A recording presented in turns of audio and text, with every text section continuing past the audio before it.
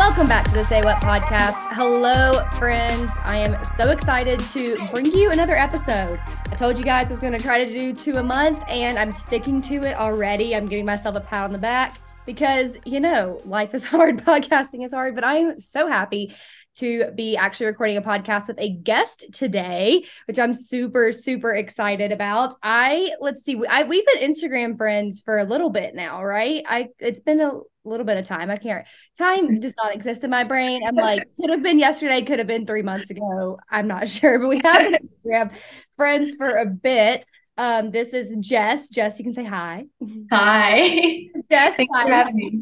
Jess Seitz she's Pain Free Intimacy on Instagram, and I'm going to link all that stuff and we'll do all that stuff at the end, but she's Pain Free Intimacy on Instagram. And I remember seeing your account, you had followed me a couple months ago or whatever, and I was like, Pain Free Intimacy? Absolutely. I was like, this is what I'm all about. And I was so excited to see what you were doing on Instagram and the advocacy work that you do as a vaginismus recovery coach, and with your background as an occupational therapist as well.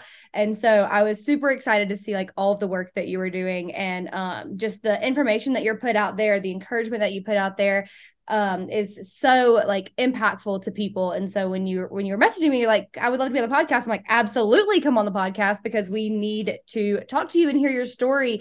It's so crazy that you had messaged me because I've been getting a lot of messages from people recently who are like, I am just stuck in my like healing journey. Like I can't move forward. Pelvic floor therapy feels like it's not working the way it should.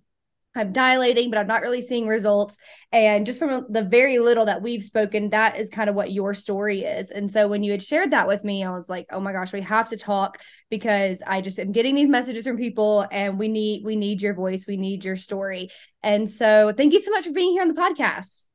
Yeah. Oh my gosh. Thank you so much for having me. This really is such an honor, and I appreciate all of the work you do and the incredible content you share and how open and vulnerable you are in such a space where women just don't feel seen or heard. So thank you for showing up, loving women well, and just communicating that painful sex is not okay, which is something I'm passionate about. Never thought I would be here, but like you said, my own story of vaginismus has kind of just let the roads lead to this point. Absolutely. Yeah. Well, tell us a little bit about yourself. I know I shared that you're an occupational therapist and a vaginismus recovery coach, but just kind of give us like an overview, who you are, what you do, just kind of like tell us about yourself, which is like the worst question ever. I hate to do that, but it's like, we got to tell people who you are, Yeah. So I'm Jess. I'm currently living in Florida, but I just moved here like a week ago. And I'm married to the most incredible man in the world. And we've been married since 2011. So 12 years now. Yeah. And when we got married, you expect your honeymoon to be fireworks and stars and all these wonderful things. And our honeymoon was great, but sex was not. It was pretty painful.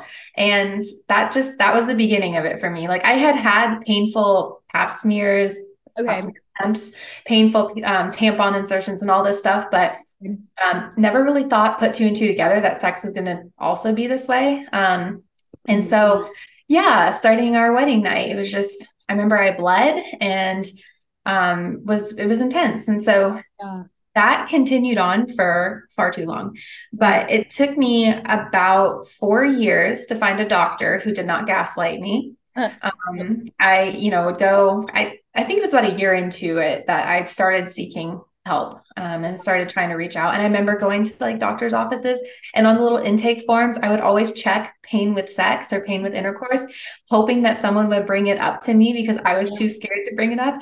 And of course, no one ever did. So then that perpetuated the message that like, this isn't that important. And so I was like, okay, well, it's not a big deal, because they would say something like, if I said my blood pressure was 200 over like 80, they would emergently do something. So painful sex, not a big deal. Suck it up, Jess. Got it. I guess. Yeah. It's what it's supposed to be like, I guess. Yeah. So finally, after about 4 years, I had a doctor who not so much gaslit me, but just mentioned something about like, hey, vaginismus, try pelvic floor therapy. And I was like, oh, okay, this could be something. Yeah. So I remember, gosh, this was probably like 2013, 14, somewhere in there. I remember Googling it and just finding nothing, it led me. Had you heard of it beforehand, like ever? So this was your first time hearing about it, was when your doctor had said like, oh, maybe you should try this. Yeah. Yeah. And so I tried Googling things, and I mean, that just leads to places on the internet you don't want to No. be. And still to this day, like I still would try to like look up like what is it like in pelvic floor therapy? And it's just all these big ambiguous. I'm like, tell me someone's gonna put their hand in my vagina or tell me you're gonna touch my hips or something. Like I need to know like what's gonna happen because it's like Yes. you want to have an idea and there's just like it's so ambiguous and vague like on Google about this stuff. Right. And at that point, I'm an occupational therapist. Like, Right. this is my field. And So so I had no idea about pelvic floor therapy. I had no idea what to expect. So I'd never heard of vaginismus. I also, even though I went through graduate school and learned, we did cadaver lab and neuro and musculus, nothing about really the vulva, the vagina, and all of that stuff. So yeah. completely blindsided by this. So yeah, he mentioned pelvic floor therapy and was like, all right, I'll give it a shot, show up, no idea what's about to happen. Yeah. And lo and behold, my pelvic floor therapist was decent. She was okay. She was slow, which I appreciate. I've heard some horror stories, but yeah, they have you take your pants off and they explore. And that was a lot for me. Yeah, totally. Especially if you don't know like what to expect and you don't know that's part of it. When they're just like, okay, this is what we're going to do now. You're like, Oh, I just met you. Like, I don't even know your last name. Like, what? exactly. It's just And like, we all have a category for what therapy is. Like, especially as a therapist, I know, okay, I expect we're going to show up. You're going to do some warm ups. We're going to have a little bit of intake and, we're going to do some exercises. Give me my home exercise program. I'm going to go home. But this was not, I went to a private room and the curtains there and just like, whoa, this is mimicking a gynecology exam. And let me tell you how those go for me. right. Yeah. So I went through pelvic floor therapy, as you said, multiple times. This started the long journey, in which actually was another 4 years of, yes, going to pelvic floor therapy. And I would graduate from therapy. And so they would discharge me and they'd say, like, we don't see anything wrong. Like, everything looks fine down here. Mm-hmm. I would actually progress to the largest dilator, but then I could not transition to my husband. And so did you see the same therapist throughout the 4 years or did you see just different ones? Well, I guess it's probably part of your story. I'm jumping ahead. No, you're fine. I did. I saw different ones. I mean, there's not so many pelvic floor therapists around, but I did see 4 different ones each time. And did you just do like traditional pelvic floor physical therapy? Okay. Yeah, they would do breathing. And so I would be told to do breathing, and then I'd have some like pelvic floor relaxation exercises to do, like some stretching and then the dilator work. But the dilator work was pretty basic. It was like, here, put this thing in, watch some YouTube videos or something, like just to distract yourself. And then, after like 15 minutes, pull it out. And then, it was just, there's so much ambiguity to it. So then I would try and Google things and that just isn't helpful because then you get 40 different things telling you like, do it every day, never do it back to back. It should be like this. You shouldn't have this. It's like, whoa, right. I'm not knowing. I don't know. I just felt helpless and alone. And then, I get to where they graduate me, they discharge me and they're like, congratulations, you're done. We don't know what else to do with you. And I would just be devastated because I would like crawl back to my house with like my tail between my legs and tell my husband, like, they graduated me. And he's like, okay, let's try it. And it's like, So it would just lead to complete devastation and heartbreak and pain again of why, what is wrong with me? Like, a lot of women share this with me, and I've similarly felt it. Like, am I asexual? Like, was I not supposed to get married? Like, what, am I just not designed to be this way? Like, that you start existentially questioning so much in your heart and in your life. And, God says that he gave us this gift of sex. Like, I read Song of Solomon. I'm like, no, not my experience. Right.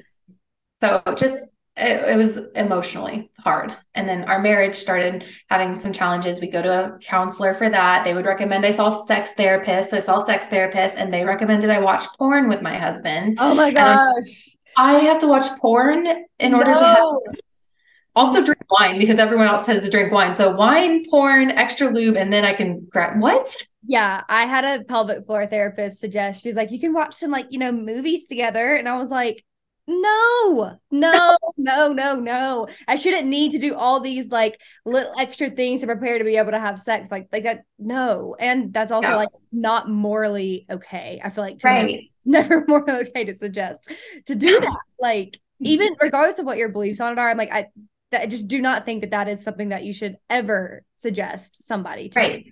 It's not healing. It's just like putting a band-aid over the problem. Yes. And this is coming from a lot of medical professionals and providers, like counselors, doctors, everyone. Like, why do I need to do these, morally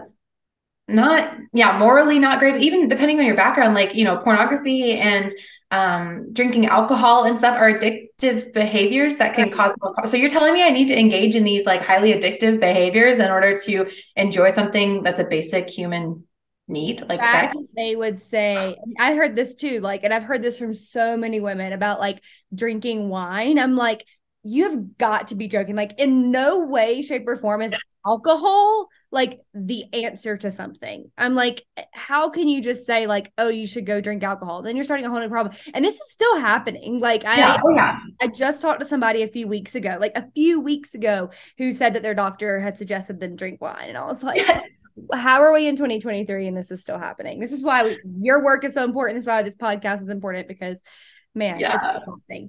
Well, and the kicker too, I had a woman from church that I opened up to just get advice. And I know that this woman she felt convicted not to drink. So I know she did not drink. And she told me to drink wine before having sex. And I was like, in your mind, this is not okay, but you are telling me to compromise something that you feel convicted on in order for me to, I was just like, oh my gosh, like, do I need, how did we get here? I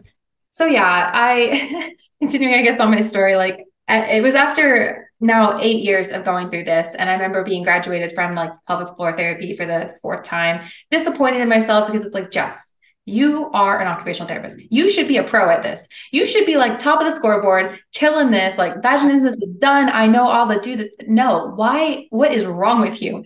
Yeah. And so I always say like insanity is doing the same thing over and over again and expecting different results. And so as I sat there, like, I cannot go back to this. I cannot do the same thing again. Like our marriage is hurting. I am hurting. Like I have this like big secret that weighs down on me that I just like, don't tell people. And then if I do, I get hurt from it. And I am a mess. I was like, something has to change. And then I had a pelvic floor therapist that I've talked with since then tell me like, no, pelvic floor therapy, you didn't fail pelvic floor therapy. Pelvic floor therapy failed you. Absolutely. That's what I was going to say too. I'm like, absolutely. Like you shouldn't also be graduated out if you are not seeing the results in your personal life that you want. Because the goal is not to be able to stick a dilator inside of you. Like that is not the end goal. Like if you have specific goals that you're trying to reach and for them to be like, oh, well, you reached what we wanted for you. It's like, no, that's not what I wanted for me. Definitely. Exactly. Exactly. So at that time I was working with chronic pain and neuro patients, and I was teaching them a lot about just chronic pain science and this biopsychosocial model for moving past chronic back pain and complex regional pain syndrome. And so it took me far too long. Actually, this is a side note real quick. I was diagnosed with chronic regional pain syndrome. And so I know a lot about it. And then a few years ago, I had a doctor tell me I was misdiagnosed with it, which was just kind of weird. I have a long story with that, but I never hear anyone say CRPS. So I was like, you just said chronic regional pain syndrome? Yeah. That's so wild. No one ever knows what that is. So I was working with people with CRPS, and we would do very much a mind, body, nervous system approach to healing that. So I was like, I'm going to try that on myself, because vaginismus is not seeming like a musculoskeletal biomechanical approach. Like that's failed. I can see like some progress with the dilators, but not for transitioning. So something's got to change. And so I started applying a like biopsychosocial nervous system approach. And I'm not going to say it was like immediate, but it honestly was within like a few months, I started seeing significant progress in my entire life, but also with penetration. So what did that look like when you say that you did that? Like what are practical things that you did to like the new approach? What did that look like? Yeah. So it's a lot. I mean, it sounds like a little hippy dippy kind of stuff, but it is a lot of mindfulness. And basically you have two main parts of your autonomic nervous system. You have your parasympathetic and your your sympathetic. Your parasympathetic is your calming, rest and digest nervous system. Your sympathetic is that stress, fight or flight nervous system. And I have found a lot of women who have vaginismus, myself included, are high functioning women. Yeah. We tend to be the women who are the go-getters, who are going to work ourselves into the grave. We accomplish things. I run marathons. I, do all these different things and I can accomplish. And that tends to be the stereotype for vaginismus from what I've seen. Mm-hmm. And those type of women I have found operate pretty well at taking their sympathetic stress nervous system and channeling it for energy. We have learned to take that low-lying stress and we create results with that. And so that was the approach I was applying for my vaginismus. I was taking the same stuff I was doing in every other aspect of my life to find success and applying that to dilator work and just like almost overkill. Like I'm doing my exercises, I'm doing my dilators. Or I'd have periods of just like, I'm not doing the dilators because, I'd have ups and downs, but I would the same approach I did for everything else, not equaling success. Mm-hmm. And the reason for that is your pelvic floor does not care. It does not cooperate the same way as the rest of your body. Right. So it needs a little bit more of a different approach, like a lot of it of a different approach. It needs that calming parasympathetic nervous system to activate and calm those muscles down and relax those muscles, because those muscles cannot relax if they are stressed or if they are tense. Absolutely. Our stories are so similar in that way. The reason I had asked earlier if you had done traditional pellet floor therapy is because I tried that and didn't work. And then I do a holistic, the pelvic floor therapy I did was holistic pelvic floor physical therapy. And we talked a lot about the sympathetic nervous systems. We did acupuncture for 4 months to try and calm my nervous system down before we ever did any like specific pelvic floor work. So I'm with you in this. I'm like, we're tracking. We're tracking. I love that. And I've heard you talk about this on other podcasts, and it just warms my heart that there are pelvic floor therapists out there. And I know that there are those out there who understand vaginismus is not so much just a musculoskeletal issue, but it is a bigger issue. It is that mind, body, nervous system issue. The problem is, it's so I'm like, I always encourage pelvic floor therapy because I do feel like if you find the right therapist, it can be game changing. That's how it was for me. But it's because we worked on the mind body connection, the whole thing, and going to regular therapy also helped me because I had a lot that I had to figure out in my brain to help my brain be able to talk to my vagina. Like we needed it to all be one. It's not like two separate things. Like a lot of traditional Western medicine will tell you. And I'm all for both. I'm not like saying you can't have Western medicine. I think it's very important.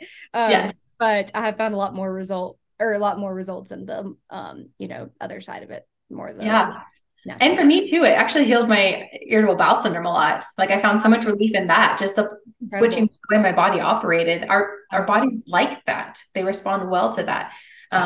It's a good shift. Yeah, but so you were saying that you were doing like mindfulness and things like that. It's like, what else kind of things were you doing? So I didn't do acupuncture, but I do know acupuncture can be helpful. And I love acupuncture for it, but I did not do that approach. But I did mindfulness. I did certain types of yoga because not all yoga is helpful for me. I found that there's some type of yoga that just like stresses me out. And so I had to find like a more not so meditative yoga, but just more of like the stretching yoga that helped me. And then I did a lot of visualization work. And that was key for me with the dilators and visualizing that as a penis.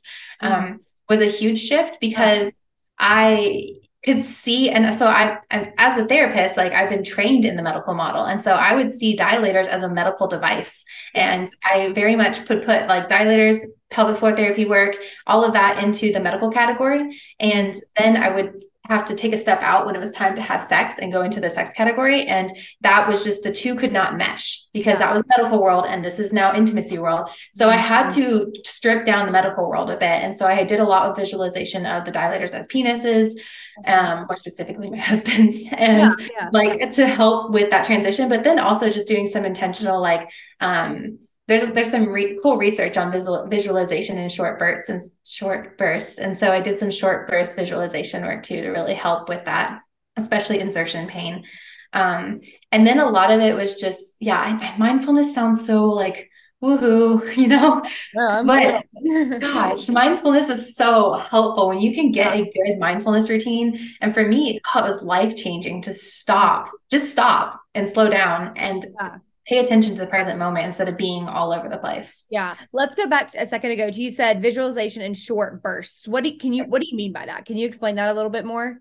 Yeah, so a lot of times we have like this visualization as like you're on the beach and here's a relaxing spot. And there's a time and place for that type of visualization. But I found like with a dilator inserted in me, I was not going to the beach. I was not going to be like that Right. kind of visualization. So Right. I did more like so I have a history of gymnastics. I was a gymnast for a lot of my life. And so, and if we had a skill that we were stuck on, we would do short burst repetitive visualizations of that skill and that like 15-second window of that skill and what we needed to do right with our bodies. And so we would, immediately before doing that, we would do like 20 to 30 repetitions of visualizing that skill over and over Like, and over again. let's say you're working on a back handspring back tuck, so you're like seeing like, okay, I'm gonna watch myself run down this mat, do a back handspring back tuck, and like do it flawlessly, perfectly, execute it, see how my muscles are moving, see how I like lifted my arms up and tucked, like you're Yeah. kind of doing that, like kind of visualizing Yeah. it way. Is that what Yeah.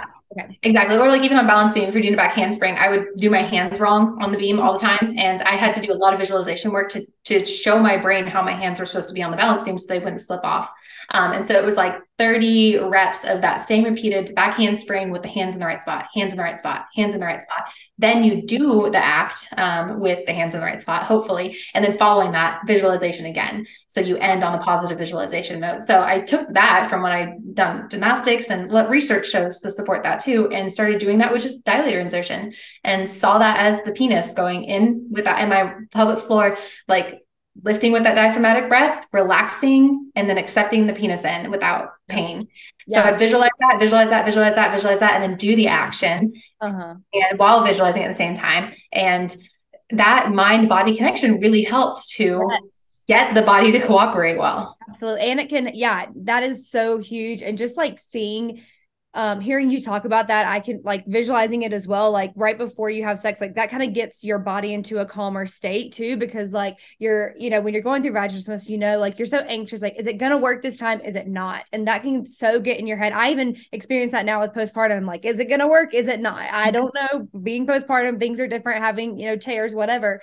And so I do a little bit of that too, because when we did the holistic pellet therapy, something that we do before we started the therapy was she would say like, I want you to visualize your pelvic floor is like a bowl, like as it is, but see yourself kind of like cleaning it out. So just like circling around, cleaning out all of the shame, because I just dealt with a lot of shame. And so she's like, I want you to visualize yourself like clearing out the shame before anything happens. So it's getting out of your body. And because we were doing acupuncture and stuff, and she would always take my pulses, and she's like, I can see a difference in your body from like when we start to after you do that, and how it actually does like calm your nerves. And so even now, sometimes I'll do the kind of like what you do, the short burst of like, okay, I can see my pelvic floor opening up and I'm going to see it. And then he goes in. So I'll tell him like, okay, gotta breathe there. Like as you're having sex, I'm like, okay, I gotta do this for a second. Hold on. And then, and now we don't necessarily have to talk about it. I can just do it. But at the beginning, it's like, okay, hold on, I need to do this. Because I would like visualize that stuff happening. I didn't realize that was the name of it. Short burst visualization, but I'm glad to have a name to it. I didn't realize that was the name of it. I think there's actually a different name, but that's what I call it. Oh my gosh. I like your name. So I'll give you credit for that.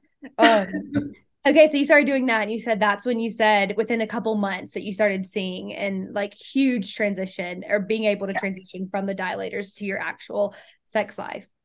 Yes. Yeah. And just like holistically saw great results in my life, like was able to process events better, be able to communicate with my husband better. Just like doing the mind body neuromodulation approaches really made a difference in my life. And it is a huge pivot. Like vaginismus sucked. I don't wish it upon anyone, but at the same time, the Lord used that to transform my life in huge ways. And I'm thankful for the journey I was on, because learning this has shaped a lot of who I am, honestly. Which is why I stand up on social media. I'm like, there's a way, because I want this for other women. Like totally. Because those, you said, so 8 years is how long you struggled with it?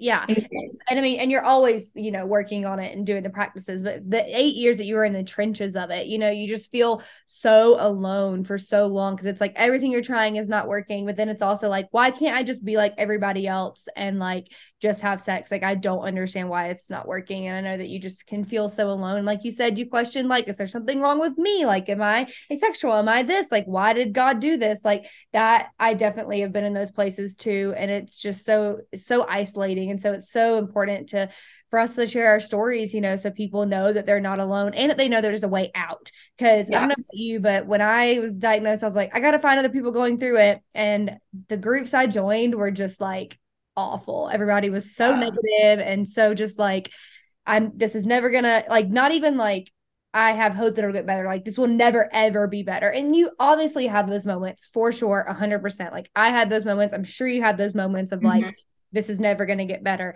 But when it's something that you're just seeing all the time, like that messes with your mind. Like you need to be able to see stories of healing and hear stories of hope. And it's not like a superficial, like toxic positivity thing at all. I think it's just, we need to have hope that it's not going to be this way forever. Because if you're just constantly seeing things that are negative, then it's like, well, why should I even like put in the effort? And so it's like, I hate, like you said, that you've gone through this, but there's comfort in knowing that like you're not alone. Right. And so what does your vaginismus journey look like currently? Like, are you doing like maintenance? Do you have to do any of that? Are you healed? Are you having like the best pain-free sex of your life? Like what is this like for you now? Yeah, one of the things I really believe is that once you're healed of vaginismus, you're healed. And like, once you have figured out the pelvic floor relaxation and stuff like, and connecting that piece, you're connected and you know your body and you can read your body signs well. So yeah, I pain-free for, several years now and loving it and so thankful. Like, every time I'm intimate with my husband, it's a time of just gratitude for me to like reflect back on like, oh my gosh, like this used to be such a torment. And now it's like such a time of healing and restoration. And so, yes, I do. I mean, I run and I work out and stuff. So I do tend to have a hypertonic pelvic floor. So, I will stick the wand in every now and then and just like do some, like, I wouldn't say maintenance work, but just like some nurturing work for my pelvis. Just like I would go get a massage to help, my shoulders and body relax. The pelvic floor mine at least needs a massage every now and then to help kind of loosen some tone and remind it to stop holding tension. But I don't have painful sex. I just can tell I'm getting a little tight, just like we would for our shoulders, and try and nurture that a little bit. Yeah. I like your term using nurture versus maintenance work, because maintenance has a negative connotation to it. And so I like your term of nurture. I'm going to adopt that into my own language. Yeah. And maintenance almost sounds like there's not a journey anymore. It's just like, I don't know. When in the therapy world, when we're on maintenance therapy, it's kind of like there's no goal in mind, and there's like stagnation. But then also it suggests like you're not cured of vaginismus, which I do believe, like, I think so too. You can get past. So it's not maintenance for your vaginismus anymore. Like that's in the past. We just, our pelvises need some TLC still. No, totally. And I completely agree. Like once you're healed, you're healed. And that has been something I've been like working through mentally at the moment with postpartum stuff, is because it's like sex that has like 1 or 2 times been painful, but it's like, it's not from vaginismus, it's from my tear that I had. So I'm having to like adjust my brain of like, wait, that's not going back to this. This is just because I had a tear. So like, it's probably going to hurt for a minute, or maybe my tear didn't heal all the way. I need to figure that out, And so that's like been a mental shift for me currently. And I can talk about that other podcast later. That's not what this is about. But I think that's a huge point, because like, if you thought, oh my gosh, my vaginismus was back, guess what would happen? It'd probably come back. Yes. Yeah, because I'm like telling myself that this is what's happening. Yeah. And so vaginismus is this little pesky thing that the brain is so powerful in it. And so if you honestly believe that postpartum, the pain is your vaginismus coming back, and that's why I say being healed from vaginismus is knowing that your brain has that power. And so if you were to say, oh my gosh, my vaginismus was back, no, you're not healed of vaginismus, because your brain hasn't been healed of vaginismus. So I love that you recognize like, no, that's a tear. I'm going to tell you what it really is. I'm going to be realistic with my body. I'm not blowing sunshine, but I'm just saying like, it's a tear. We're going to work through the tear, but vaginismus is done. Totally. Yeah. I'm like, it's a tear, and it's when you breastfeed, you're often pretty dry. So you gotta figure that out. So I'm like, it's different. It's not the same. And because our words really are so powerful. Like when I was going through some like just doctor stuff, I would tell different doctors, I have a history of vaginismus. I was trying to be very clear of like, I don't have vaginismus now. I have a history of it. And I do that just to have doctors just aware of my history. But I try to, make it clear, like a history of this. I do not have this now, but it is a history. It's in the past. So let's talk a little bit about maybe what got you to this vaginismus point. Do you feel like you said you talked about God, you're a Christian? Do you feel like maybe the church's teachings on sex could have impacted that? Or you said that, you growing up, you had experience paying with tampons too. So it sounds like this might have been here for you here, for a long time. Do you feel like there's something that has got you to this point? If you don't want to talk about it, that's also fine. And we can this too. So Yeah, I think it's definitely there's a blend of things that for sure have happened. I have endometriosis also, unfortunately, and so my period starting at 13 when I started my periods almost never stopped. I would bleed so much, like 28 days on, wow, 2 days off maybe. And so I started off in gynecology offices far too young, in my opinion, and it was traumatic for a 13-year-old to be in a gynecologist's office doing pap smear exams. And so I remember my mom would always take me to get ice cream afterwards. It's like, I'm so sorry. But then I think that perpetuated the message that penetration is painful and it should equal a reward like ice cream to make up for the fact that it's so bad. And I actually didn't necessarily grow up in purity culture per se. I became a Christian at 18. And so like in high school, we did move to the South, and I was exposed more to purity culture in like a more like broader cultural term. I remember I went to a friend's church camp and I wore a two-piece. I didn't know church camp rules. I wore a two-piece. Everyone obviously is in one pieces with like t-shirts over them. And so I'm like, oh no. So someone really quickly handed me a t-shirt. And I think that was the beginning of like seeing my body as like, oh no, I elicit, this is shameful. Like my body is shameful. It's causing harm to others. I didn't know that, but now I know. And it just very quickly took root in my life. Yeah, absolutely. I think that is so many of our stories. I was talking to the reason I asked that question is because I was talking to somebody who's not a Christian, who didn't grow up in this at all, probably about a month or so ago. And I was saying how it's just so much more prominent or from what we can see, it seems to be a lot more prominent in Christian women than others. But I do believe this goes very underreported. So I do think it is kind of statistically to talk about it, because I think so many women just think this is what it's supposed to be like and never know anything otherwise. But I was explaining to her just about the purity culture and shame that, a lot of the just teachings will, ingrain into you. And so it's hard to overcome that mentally. And she was like, I had no idea. Didn't realize that was a thing. And I was like, yeah, like just so much of the negative talks about women's bodies and always covering up and it just being specific to women and not to men as well. Like, I think it plays such a role in our lives, unfortunately, but we can overcome that for sure. For sure. That's a huge part. So I primarily work with Christian women. With that, I'll work with anyone, but I do target more Christian women because of that purity culture piece. Also, a lot of what initially started me on this journey for pain-free intimacy was I had a conversation with a friend from church several months ago, and she opened up and I asked her, what can I pray for you for? And she opened up about not being able to have sex with her husband for the past 3 years. And I got excited. I was like, oh, yeah, right. I'm telling you. Right. Right. But her telling me like, yeah, I was told, the same things, wine, porn, kink, all this stuff. And I'm comfortable with it. And I said, I have got to tell women that you don't have to do this. I had to say that there's a way to heal from this, because she was just like, I'm at a loss. I've filled out a pelvic floor therapy, similar story.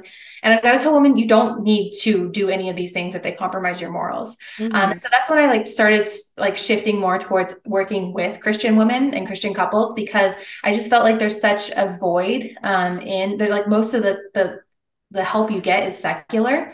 And just there's that level of misunderstanding, because then you add in the purity culture piece, and you add in the layers of sex obligation and pushing past pain to make sure you don't deprive your husband, and all of the things that perpetuate vaginismus within purity culture. And so helping women process through that. What does God actually say biblically about sexuality, women's sexuality in marriage, and loving your bodies and your spouse loving your body? And let's work through that while we're also doing holistic, comprehensive dilator and pelvic floor relaxation work too. Yeah, for sure.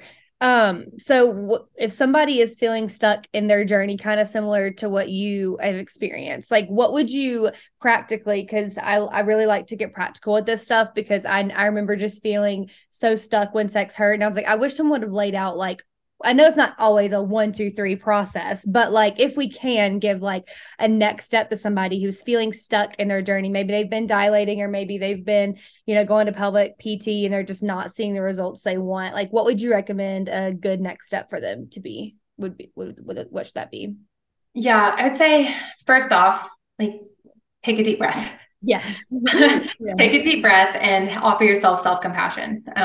That's a huge part of just like not, any pressure that you put on yourself to heal by this point, or I need to do this, or looking down on myself because I'm not where other people are. I'm on Reddit and everyone's talking about this and I'm not there. And take a deep breath and offer yourself self-compassion and realize everyone heals differently. And so I'd say that was the first thing. And also with that, remembering your goal, remembering your motivation for why you're doing this. Like, it's not just to have a penis inserted in you. It's for something bigger. Like, we want to feel like whole women. We want to feel like our sexuality hasn't been stripped from us.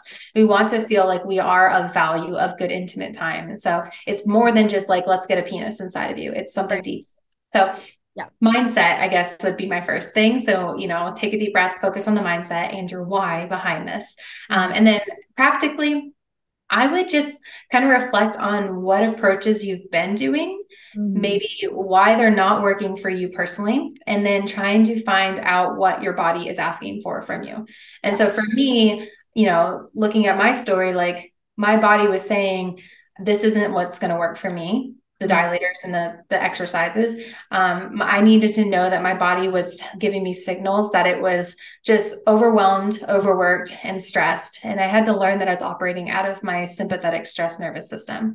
And then I had to know the signals my personal body was sending to not trigger me, but to nudge me into operating out of my parasympathetic and engaging that. So I would say learn your body and what your body's trying to communicate to you, and then nurture that and understand what it's wanting, and then try and provide for it. Don't leave your body wanting.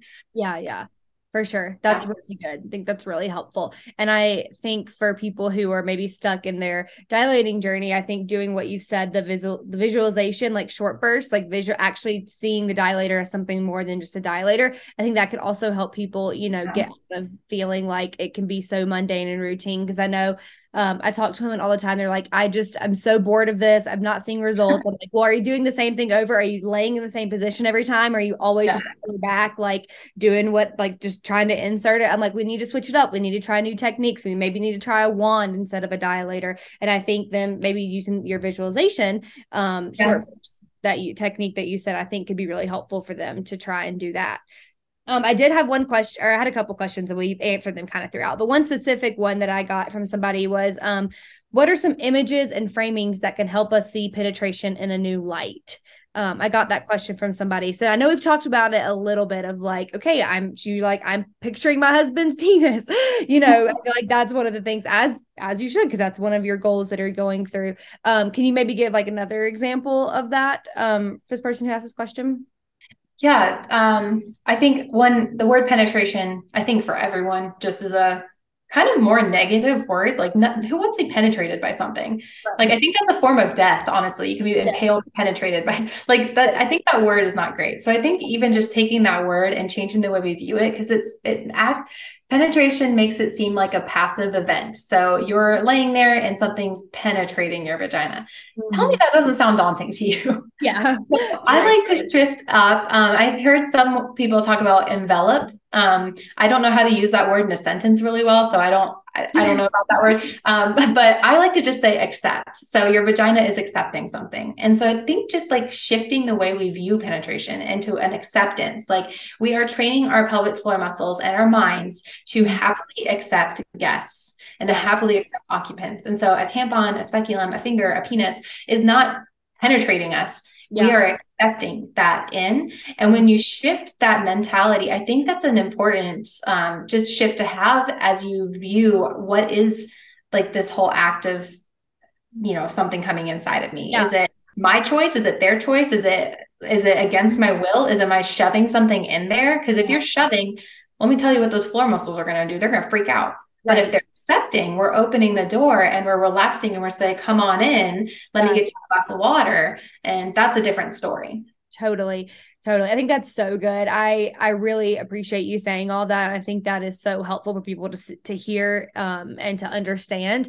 Something I like to talk about a lot is, picking a new path in your brain, like taking away like what's not true and replacing it with truth. Yeah. And this is very similar to that, getting out those like negative connotations with those words, not sounding good, and replacing it with what's good, and bringing good things in and not having such a negative thing, because words are so powerful. I mean, hearing that sex is bad your whole life from the media, from church, from whoever, is definitely impacting us and making us think that this is bad. And so of course our bodies are going to freak out. It's not like a duh thing, so I never wanted to feel like that, but sometimes I've looked at myself and been like, well, of course I had vaginismus. I thought that sex was so bad and people told me how I was going to go to hell. How did they think that I'd be able to actually have sex? Like, I mean, it's not that simple, but I laugh. You have to laugh about it. Yes, yeah, it can get real dark real fast.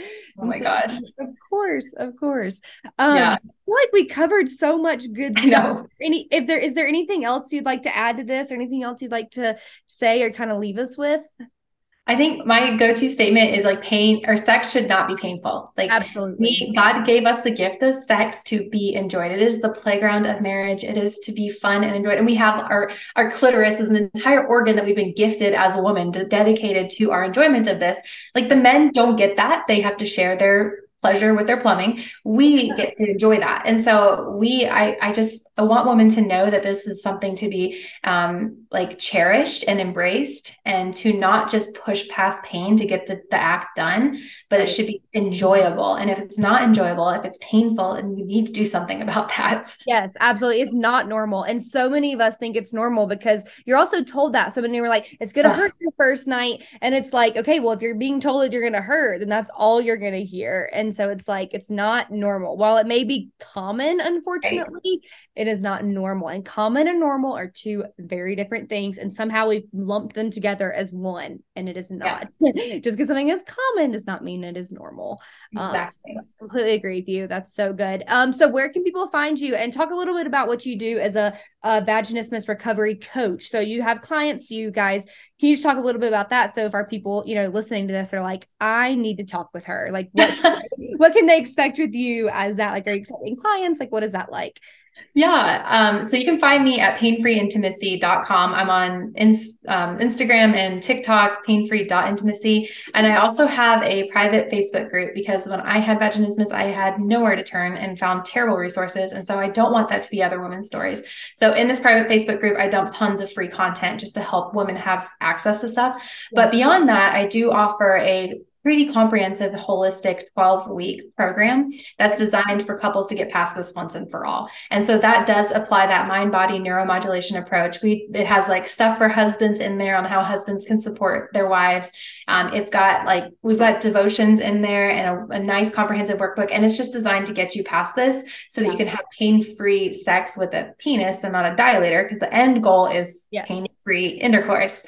So we invite the penis in strategic ways throughout. So it's a very comprehensive and very research-backed approach to getting past vaginismus once and for all. So that's a fun time. And there's a bunch of women, we all get together and we just encourage each other, have that safe, healthy, beautiful community to just really support you in your journey and get you past this. So for more information on that, you can go to my website, painfreeintimacy.com, or you can schedule a consult call. We can always talk about it. So awesome. And I will link all of that in the episode notes, friends, so you guys can easily click on that and go follow her on Instagram. She's got some really good content that she's putting out on there that is just so helpful to people. And it's just, again, so good to know that we're not alone. So the work that you're doing is so important. And I just really appreciate you being here on the podcast today.